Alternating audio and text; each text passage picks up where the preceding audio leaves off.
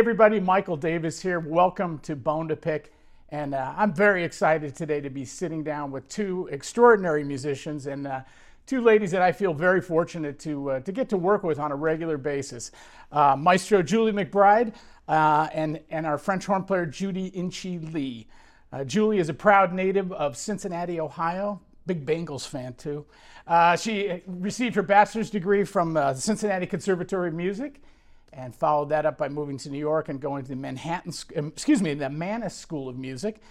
She started her career in New York City in earnest in 2005 and has gone on to become one of the most highly regarded musical directors on Broadway. She's currently the musical director of Moulin Rouge, the musical. Previous to that, she held the same position with SpongeBob SquarePants, the musical, Inc., the musical, Head Over Heels.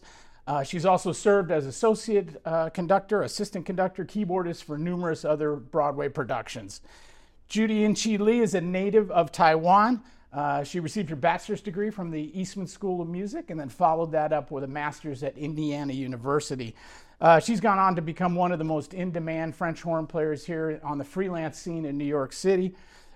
She's currently the French horn player at Moulin Rouge. She's performed with Ray Charles, Harry Connick Jr., Audra McDonald, Jason Robert Brown. She's also recorded for CBS, NFL Films, PBS Great Performances, and Netflix, just to name a few. She's also performed with the New Jersey Symphony and the American Symphony Orchestra. And in addition to her very successful career as an instrumentalist, she's also very passionate about serving the arts community as an arts administrator, as she spent 8 years running the New Jersey Symphony Community Engagement Program and is currently the Chief Programming Officer of Maestra Music, also the very proud mom of two wonderful young lads, Ethan and Evan. And I also want to give a special thank you to Maestra Music for allowing us to use their wonderful space here today. So before we jump in, I just want to thank both of you for coming on today, and I'm really looking forward to talking about all the things that have led you guys to your extraordinary careers. Let's start with the early years. Well, let's talk about Cincinnati a little bit and growing up, and maybe what attracted you to become a professional musician. Sure. So I was, growing up in Ohio, I had two parents that were both musicians. So I studied. I didn't know that. Yeah. Wow. Okay. And I studied classical piano my whole time growing up, and I thought I'd probably go into a career as a classical pianist or something like that. But in high school, I started working. There was a program in Dayton, Ohio, just about 30 minutes north of where I lived, where they brought in, at the time, professional music. There was a music director and a choreographer from New York City they brought to Dayton, and they put on these amazing musical productions with high school students. So I actually, in my sophomore year in high school, I went to audition to play the piano chair in Wizard of Oz for this production, and I got it. And that's kind of the moment where I was introduced to musical theater, and I never imagined I'd probably have a career in it, but it kind of piqued my interest then. Oh, that's cool. Yeah. Judy, how about you? Growing up in Taiwan, what was the experience like for that and leading you towards the French horn? Yeah, nothing like that. I grew up in Taiwan, and growing up in Taiwan, it was always studying class. In Asian culture, pretty much every kid studies an instrument. It's part of our well-rounded education system back then. But playing the French horn was not my first choice. My piano was actually my first instrument. But I auditioned in third grade for this special talented class when I was little, and we had to pick a second instrument. The school principal actually called my parents up because I've always been tall as an Asian woman, and the principal actually called my dad up and said, all the other instruments has been picked except for the French horn. The French horn's great. It's much cheaper than the violin. Yeah. And my dad literally said, sold. So that's how I started on the French horn at third grade. From there, I continued once I started playing it, I fell in love with it. I love the rich sound. And I love that French horn is the bridge between brass instrument and woodwind instrument. So I practiced, probably could have practiced more, but I practiced on it and I really enjoyed it. And then at age 15, my private teacher in Taiwan at the time, he was he was affiliated with a high school here in America. So he encouraged me to audition for the school here. The conductor actually went to Taiwan to recruit, and he listened to me play at the time and then offered me a full scholarship. So that's when that kind of prompted my move here to the United States when I was 15. And so let's talk about that. So you went to the Eastman School of Music following that up. So what was and IU, of course. Yeah. What were those experiences like for you? It was interesting because when I first moved here, I didn't speak any English when I was 15. I mean, we studied English back in Taiwan, but I knew all my ABCs and I knew how to count, but I really didn't know how to converse. So when I first came to this country, it was a lot of just staring at the teacher and trying to pretend I understand what they're saying, but I really didn't. So that's mostly my high school year for 3 years. Music really was the bridge for me to start making friends because I didn't speak English. So music was my language to communicate with peers during rehearsals and all that. Once I got to Eastman as an undergrad, my English was a little better, but still not great. I would still have a vivid memory of in the lesson with Vern Reynolds at Eastman. And he would say something to me. I caught him because he retired right after I got there. During the lessons, he would tell me something, and it was very clear that I had no idea what I was saying, and I would just play whatever I wanted to play. And he would drop his pencil. He goes, "You little rascal." But yeah, so that was kind of my years, like transitioning, getting better at English and getting to know the culture a little better. Then when I was in IU, that was a completely different environment then, because then I was fully immersed in America and really, truly to learn to appreciate the people and culture here. Mm-hmm. Well, if it makes you feel any better, when Vern Reynolds coached my brass quintet, I had the same approach. I just said, yeah, we're not doing that. Okay. He didn't like me, actually. He had stronger words than rascals for me. Julie, how was Cincinnati Conservatory? Was that a theater program that was fostering your interest in theater? Yeah, I mean, I did go to Cincinnati to study classical piano, but they do have a great theater program there. Uh-huh. And I remember I would try to, I really wanted to be more involved with the theater department. And I got a lot of feedback from my professors, like, do not do that. You need to stay focused on classical music. So I just found myself kind of sneaking and kind of doing it under the radar. Right. Kind of a jazz thing. Kind of a jazz thing. Oh, yeah, we're not doing that. Yeah.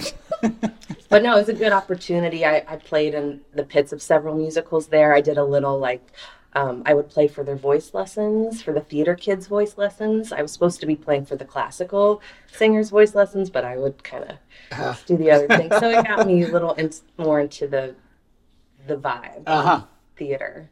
Cool. Yeah. What was, let's keep it rolling forward there. What was it like when you got to New York? Like, I know maybe even after you went to Manus, how was those beginning years for it's always tough for all of us as musicians, but I would expect for women it's even just add to the challenge level. Yeah. So what was the question? When I got to New York. Yeah, just what was your the starting point of in trying to jump into that world. I mean, you're a very young person and achieved so very not fast. I'm sure it doesn't feel fast to you, but you've ascended to the top of the ranks here. So I was just So it's interesting too. Once I got to Manus and was also doing a degree in classical music there, I continued the tradition of sneaking off against my professor's advice. Shortly before I moved here and started my master's degree, I saw an ad on Playbill.com where Disney Theatricals was advertising for, they had a music internship program.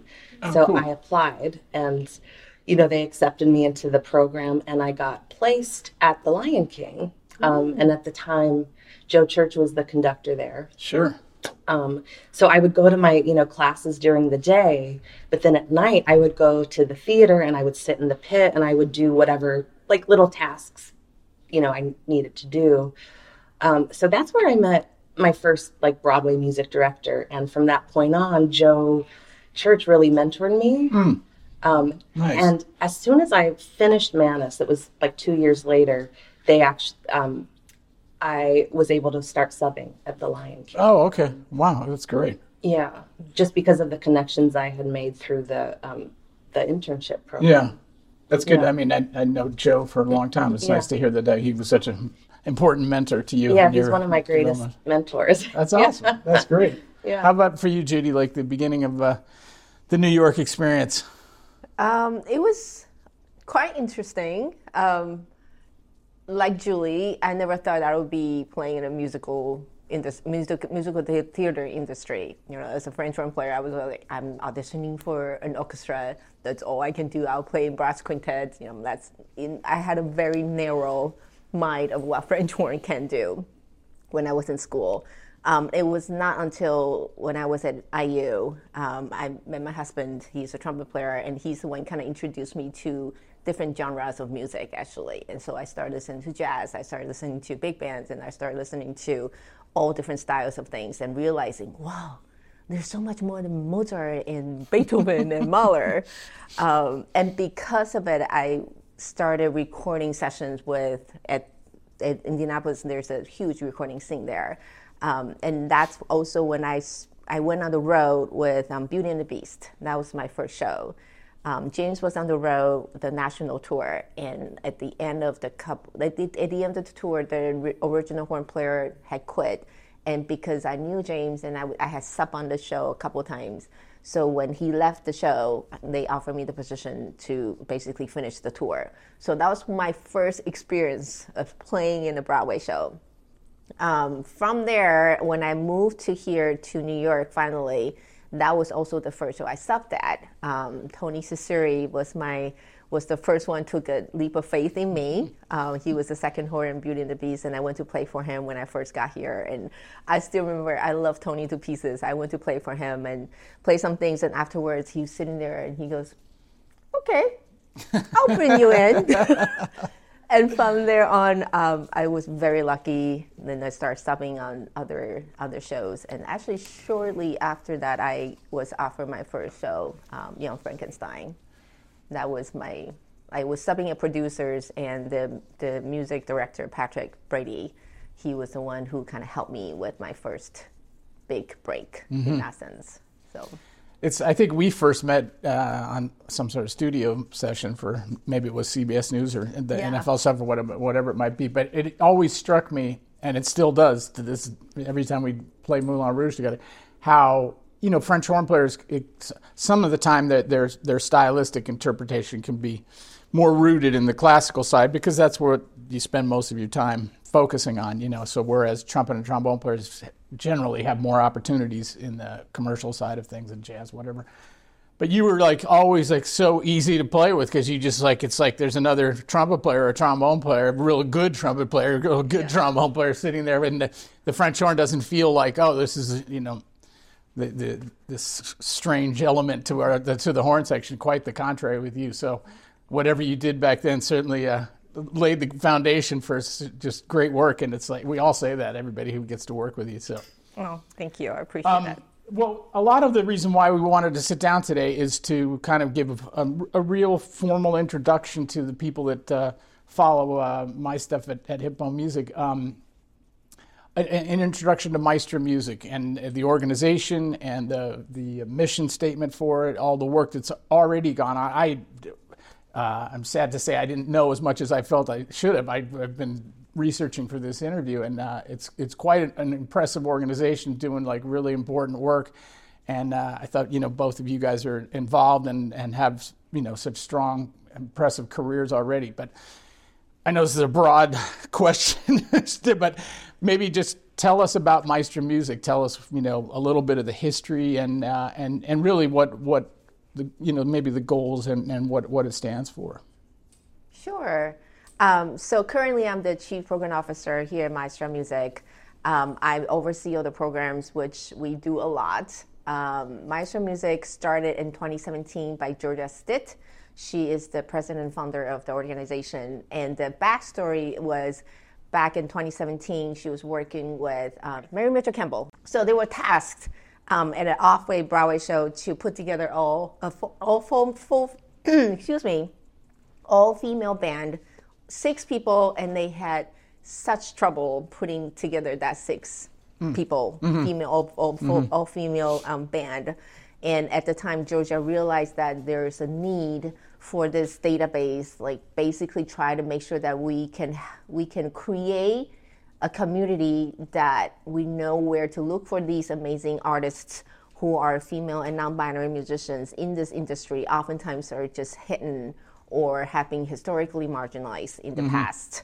From there, it literally started with a Google Sheet to now today, we are a nonprofit organization. We have over 1,700 members in the directory, and it's global wide.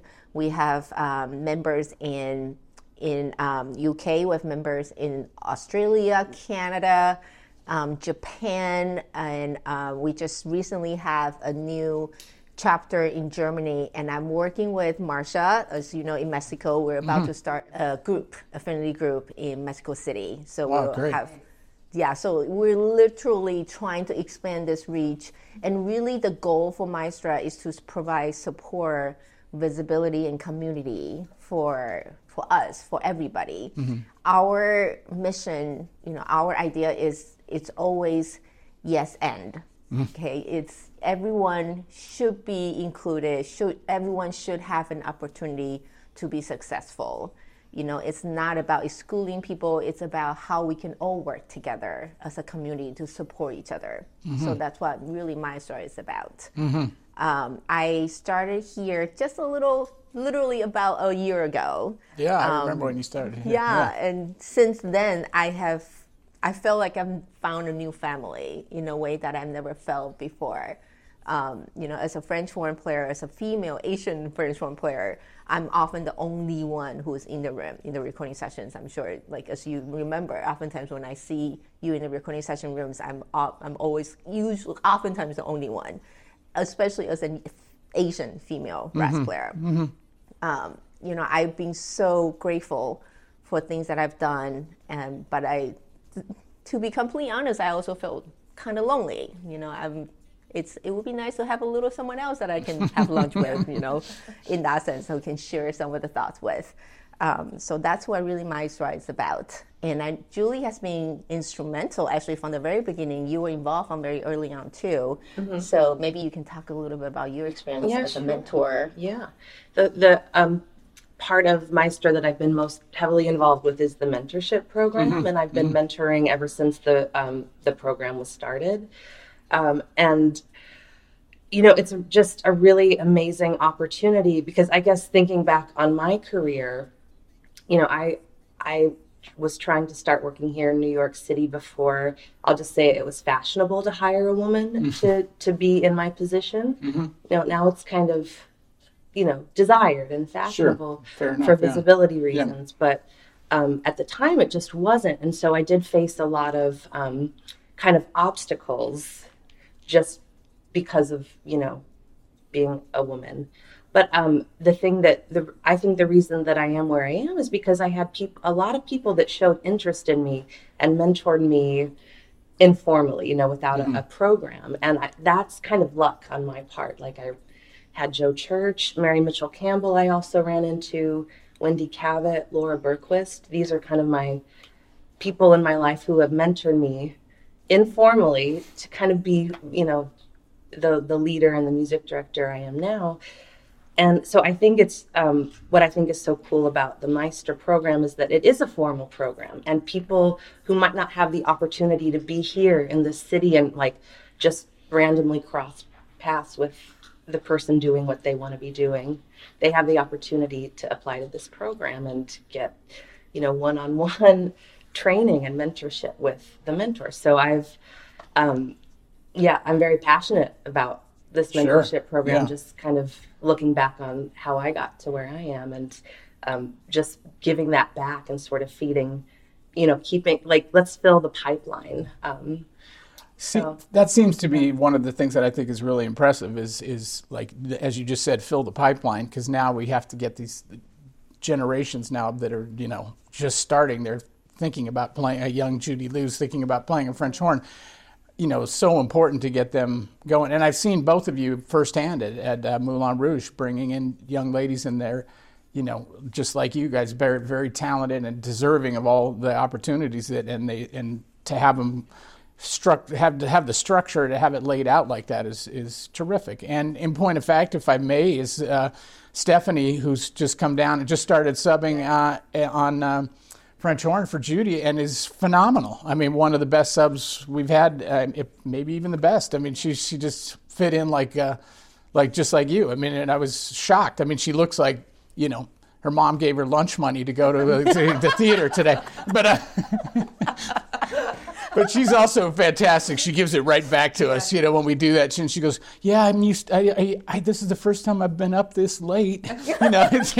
So she knows how to deal with us. But yes, very much so. But all kidding aside, I mean, here she came in, and we're thinking, how's this going to work? She's never played a show before. You get through the overture and like, this is fantastic. And I said to her at the first intermission after play, I said, "How did you learn how to play like this?" She goes, "Oh, I used to play trumpet in a high school jazz band."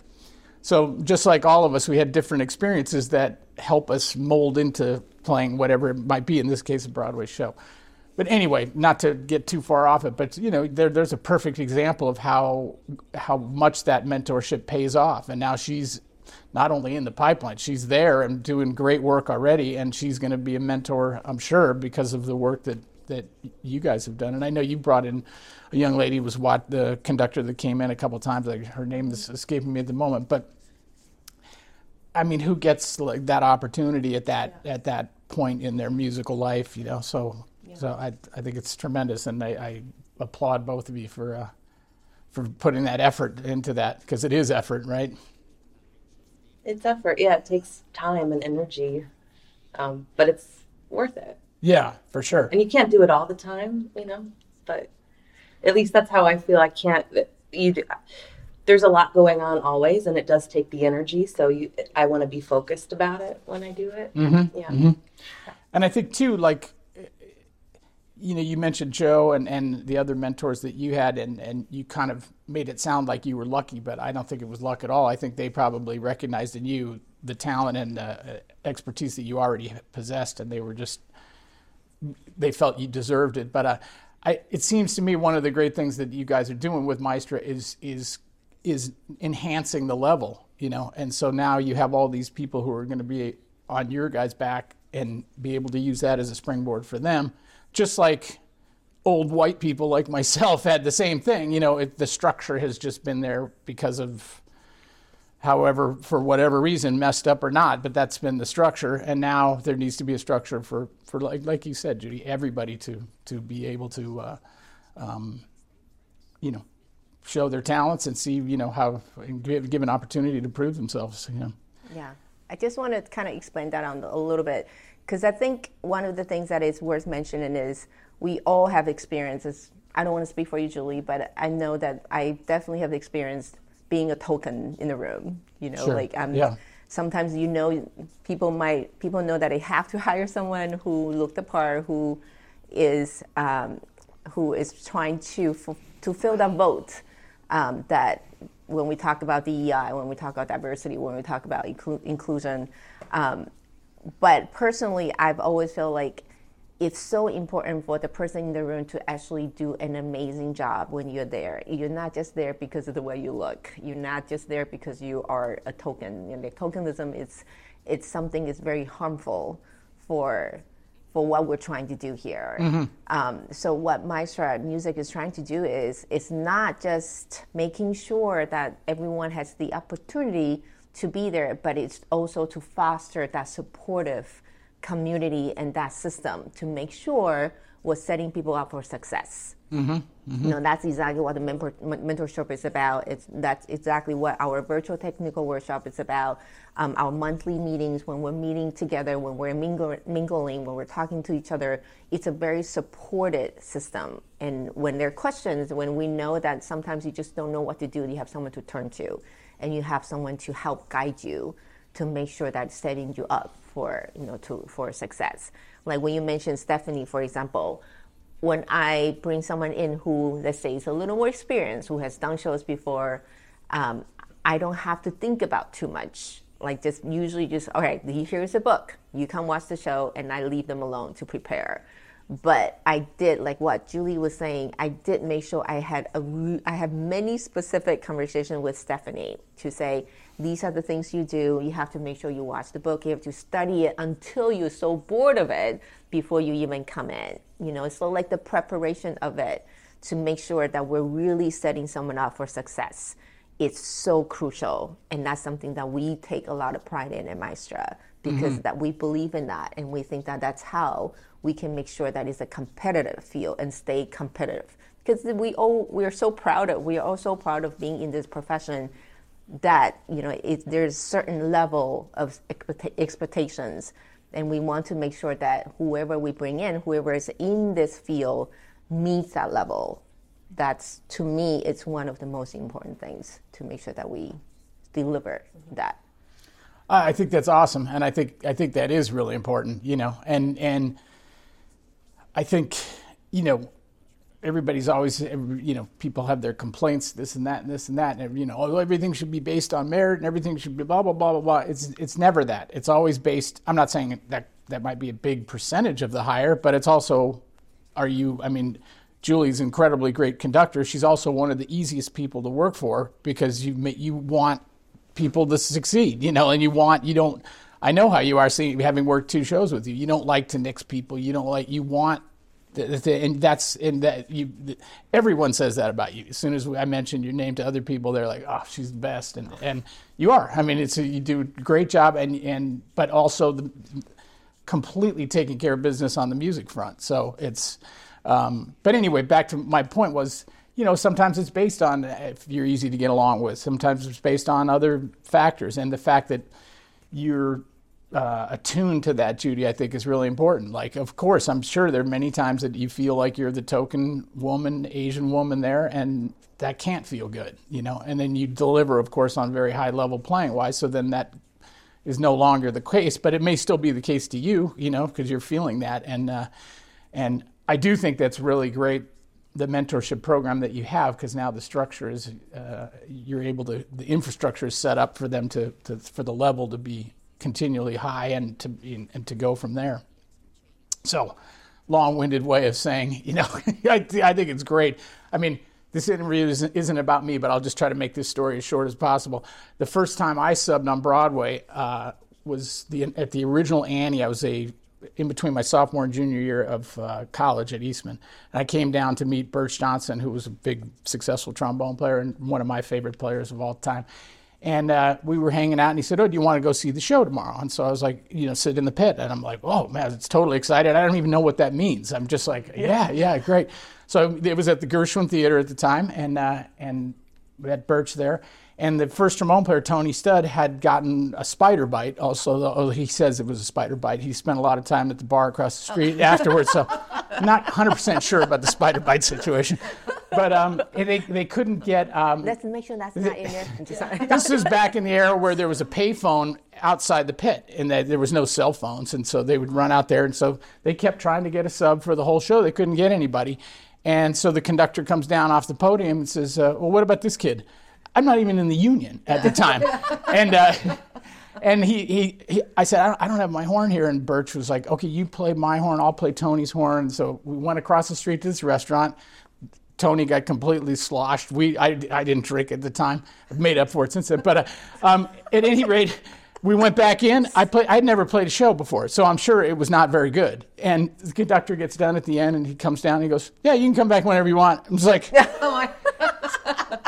But the point of the story is that there was a looseness about Broadway that has gone away, that should have gone away. There's no reason for it to get to that point where some greenhorn kid is going to be subbing on Broadway. But it's so refreshing to see that this, what you guys have created through Maestra, but in particular in the mentorship, whether it be an actual Maestra mentorship program or just your general approach to mentoring, it's like, you don't have to have a situation like that come up again. I'm sure it won't. But Hopefully not. Hopefully not. Yeah.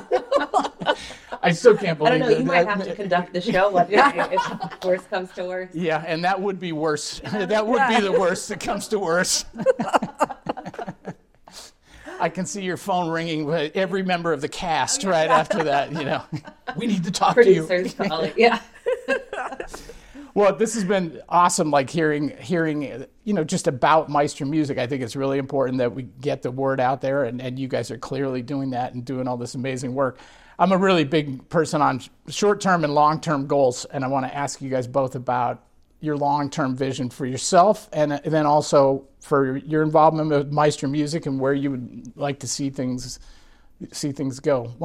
Should we start with you, Julie? Are you all right on that? Sure. I think long-term goals, what would be great in like 10 years from now is if Maestra had grown even exponentially from where we are now in terms of directory and people knowing about it, and that it's less of a kind of niche thing, that it's just a little bit more, part of our normal routine. Of course, Maestra's there, and there's more women in the pits, and doing all of the things related to our business, so that we're not looking. I don't ever want to have a conversation ever again that's like, we really have to hire at least one woman. No, because there's so many, capable and ready women. Yeah, at that point, for sure. Yeah. And for yourself personally, I selfishly hope you keep being a music director and I keep being on your shows. But other than that, do you see yourself? Are you where you like to be in terms of being a musical director? And yeah. I am. Oh, good. I don't know. Good. That's what we want to hear. Maybe I've peaked, but I wasn't saying that at all. Where all of us are just hoping you answer yes. That's what I like to do. Absolutely. Okay. Well, that's great. Judy, how about yourself? I guess long term for me personally is a little. As a French horn player, I always feel like my time is already limited. Like I'm already we were talking about this earlier about brass players. You can feel great one day and then you play horribly the next day. So that's also part of the reason why I pursue arts administration, because I do feel like I like these opportunities and to do different things, and I like to tackle this art field in different angles. So I'm looking to further perhaps on the arts administration side and keep up with the French horn playing for as much as I can. But currently it's working simultaneously, but who knows if one side can take more shifting wise. So that's kind of working towards, but I don't have a clear vision yet in 10 years where it would be. As far as Maestra, I do want to plug a little bit that we have a new initiative, Get to Work, that we are partnering with the Miranda Family Foundation, that we are working tirelessly right now to put it together, and we are hoping to launch it, and we will most likely launch it around the Tony's time. So kind of stay tuned on that. And the goal and the mission for Get to Work is basically based on what we're doing in Maestra, but for all the backstage jobs. So we're talking about hairdressers, we're talking about stage managers, we're talking about everyone who's not visible on stage in the musical theater industry. All the jobs encompasses all that. And that's what Get to Work is about. So we're building a huge directory, a database that is modeled after Maestra music. And so that would launch hopefully soon, and that will be in the long term. So it's not just the music, it's not just the musicians. We're trying to serve everyone who's in the backstage capacity. Wow, so what a really great exciting. initiative. Yeah, we'll keep our eyes out for that. Yeah, so that's really exciting. Awesome, that's great. Well, thank you guys for taking time out. I know we're all headed to rehearsal, but you're the musical director, so you got to get there the soonest. But thanks for having. I'm honored to have you guys, and I'd like to close, and especially with you guys. You're both young, very young by my standards, and you have achieved so much success, and all of it. You're worthy of all of it. I like to end the interviews this way. Can you give me one little bit of advice that you'd give to a young person? And I know you do this on a regular basis with your mentorship program, but the next person who wants to be the next Julie McBride or the next Yin-Chi Lee, what do you what's your one, or it doesn't have to be one piece, but what's your advice for the young person coming up, Judy? Stay curious. Always just be as versatile as you can be. Because when I was younger, I was so stubborn. I think it's the Taurus blood in me. I'm a Taurus, and I'm very stubborn. James will tell you. But I got it. But keep a very open mind, and just know that sometimes, even when things don't work at the time, it might be a way of telling you that there are other possibilities that is out there for you. So I would, if I were to tell my younger self, that's one thing I would tell myself. So hopefully that will help some young professionals out there. Yeah, that's a great piece of advice. Yeah. How about you, Julie?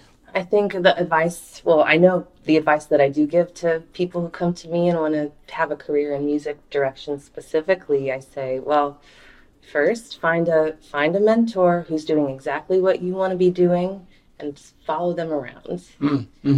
And then the second part of that is, when you get in these rooms and you're the music assistant or you're the associate or you're the rehearsal pianist, stay focused and keep your eyes open and listen to everything that's going on. Learn the things that you should be doing from the people around you and learn the things you shouldn't be doing from what's going on around. Just take in all the information and, that's the most important thing. Yeah, that's awesome. Yeah. I got my trombone teacher when I was in high school gave me a piece of advice which was not even close to as what the piece of advice you just gave to the young people. But I told him, I said, Phil, I'm thinking about trying to become a professional trombone player. What do you think about that? He said, Mike, they need landscapers in San Jose. So, different. I wasn't quite expecting that, but I would have preferred your guys' more helpful advice. At any rate, we're ending on a light note, but it's been awesome to talk to you guys today, and thank you for taking time out. You're both so busy with everything going on, and appreciate you sharing all your knowledge and all things about Maestra music. We will keep an eye out for the new initiative and all the work that you guys are doing and future shows that you'll be a big part of, I'm sure. So thank you so much. I hope everybody enjoyed this as much as I did. I had a blast today talking to these two extraordinary musicians.